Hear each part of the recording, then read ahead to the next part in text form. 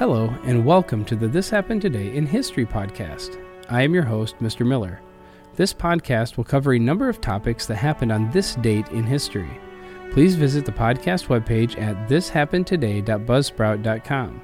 There you can download the notes page, which will help you organize the information as well as develop your own ideas on how these events change the world around us. If you're interested in hearing more, please consider subscribing so you will not miss out on what happens tomorrow in history. Today is June 14th. In 1940, German troops rolled into the streets of Paris from the northwest today and swung triumphantly down the famous Champs-Élysées in the heart of the French capital. It was stated in authorized German sources.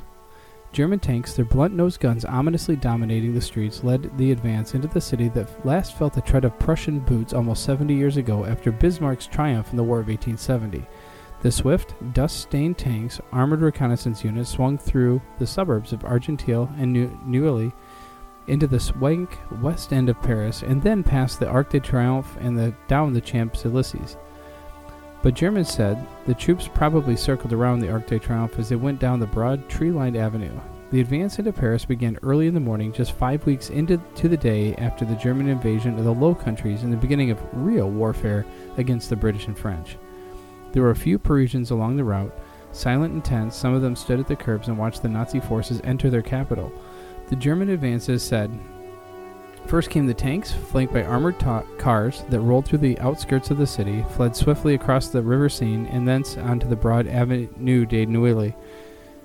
Behind them came the anti-tank units, still smudged with the grime of battles that had been fought with a terrible fury north of Paris. As the sun rose high, still more units joined the parade of victory through the hostile capital from which French armies had fallen back during the night. Motorized infantry and steel-shielded trucks, with machine guns mounted to sweep the wide streets, broadened after the French Revolution to prevent mobs from erecting barricades, raced across the Seine bridges and southeastward toward the atoll, where the Arc de Triomphe started during the years of the Napoleonic triumphs. The Etoile is a big hub where almost a dozen streets and avenues join, including the Avenue des Champs-Élysées and the Avenue Foch. It was laid out more than a century ago on a plan designed to permit government troops to place their cannon in a circle and sweep the approaching streets in event of repetition of the mob attacks of the French Revolution. The Arc de Triomphe is 160 feet high, one of the proudest triumphal arches in the world, and each stone bears the name of a victory or of a hero in the French military history. The German advices said that the invading troops swung on down the Champs-Élysées, and the Nazi officers leading the march took over from the French officials left in the city. About one-third of the normal population of 2.8 million remained in Paris, it was estimated. As soon as the French troops withdrew from the city, it was stated there, the French police, fire department, and other city departments placed themselves at the disposal of the Germans and offered to maintain order and discipline during the march-in of the Nazis. And in 1954, the Pledge of Allegiance was written August of 1892 by the socialist minister Francis Bellamy. He lived in 1855 to 1931. It was originally published in the Youth's Companion on September 8th of 1892. Bellamy had hoped the pledge would be used by citizens in any country. In its original form, it read, "I pledge allegiance to my flag and the republic for which it stands, one nation, indivisible, with liberty and justice for all." In 1923, the words, "the flag of the United States of America," were added, and this time it read, "I pledge allegiance to the flag of the United States of America and to the republic for which it stands, one nation, indivisible, with liberty and justice for all." In 1954, on June 14th, in response to the communist threat of the times, President Eisenhower encouraged Congress to add the words "under God," creating the 31-word pledge we say today. Bellamy's daughter objected to this alterations. Today it reads, in the section 4, the flag code states, "The Pledge of Allegiance to the flag. I pledge allegiance to the flag of the United States of America and to the republic for which it stands, one nation, under God, indivisible, with liberty and justice for all." It should be rendered standing at attention, facing the flag with the right hand over the heart. When not in uniform, men should remove any non-religious headdress with their right hand and hold it at the left shoulder, the hand being placed over the heart. Persons in uniform should remain silent, face the flag, and render the military salute. The originally Bellamy salute, first described in 1892 by Francis Bellamy, who authored The original pledge began with a military salute, and after reciting the words "to the flag," the arm was extended toward the flag. At a signal from the principal, the pupils, in ordered ranks, hands to the side, face the flag. Another signal is given. Every pupil gives the flag a military salute, right hand lifted, palm downward to a line with the forehead and close to it.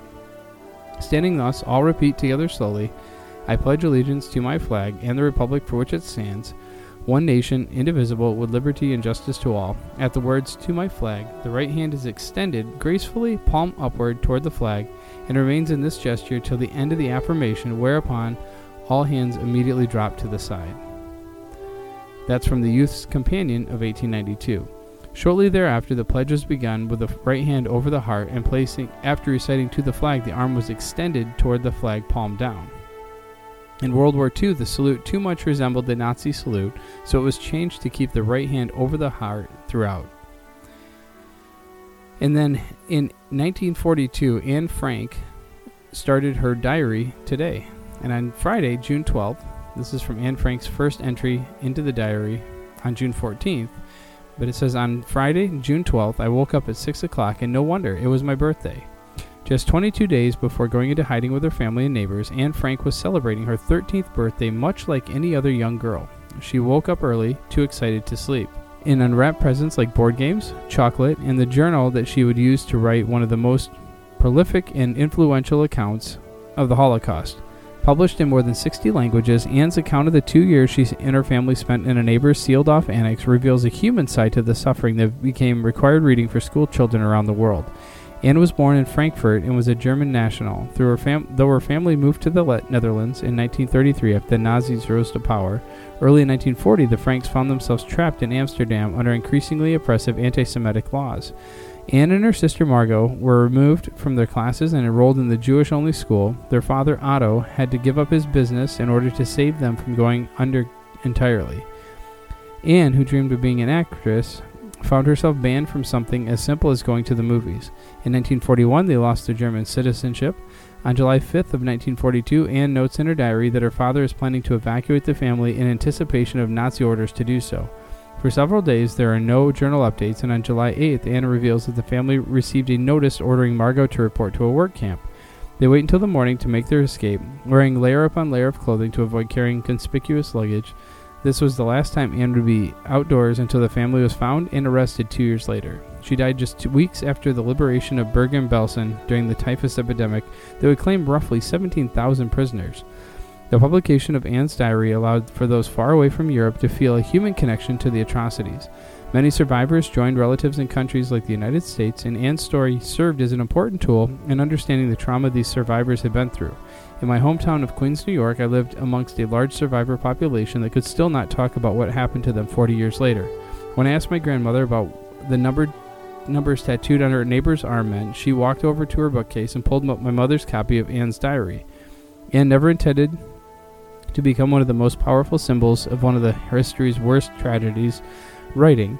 It is an odd idea for someone like me to keep a diary, not only because I have never done so before, but because it seems to me that neither I, nor that for that matter anyone else, would be interested in the unbosomings of a 13-year-old schoolgirl.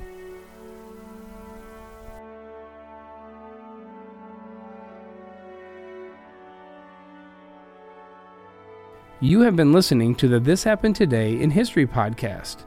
I thank you for listening, and I hope that you have enjoyed learning about historical events from the past. Thank you to the following websites for their information regarding today's topics: ThePeopleHistory.com, German tanks arrive in Paris at UPI.com, The Pledge of Allegiance at USHistory.org, and Anne Frank Diary at NWW2M.com. The music used as the background track for this podcast is Americana, created by Kevin MacLeod on Incompetech.com.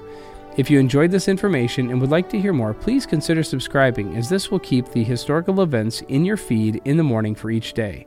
I hope you have a great day.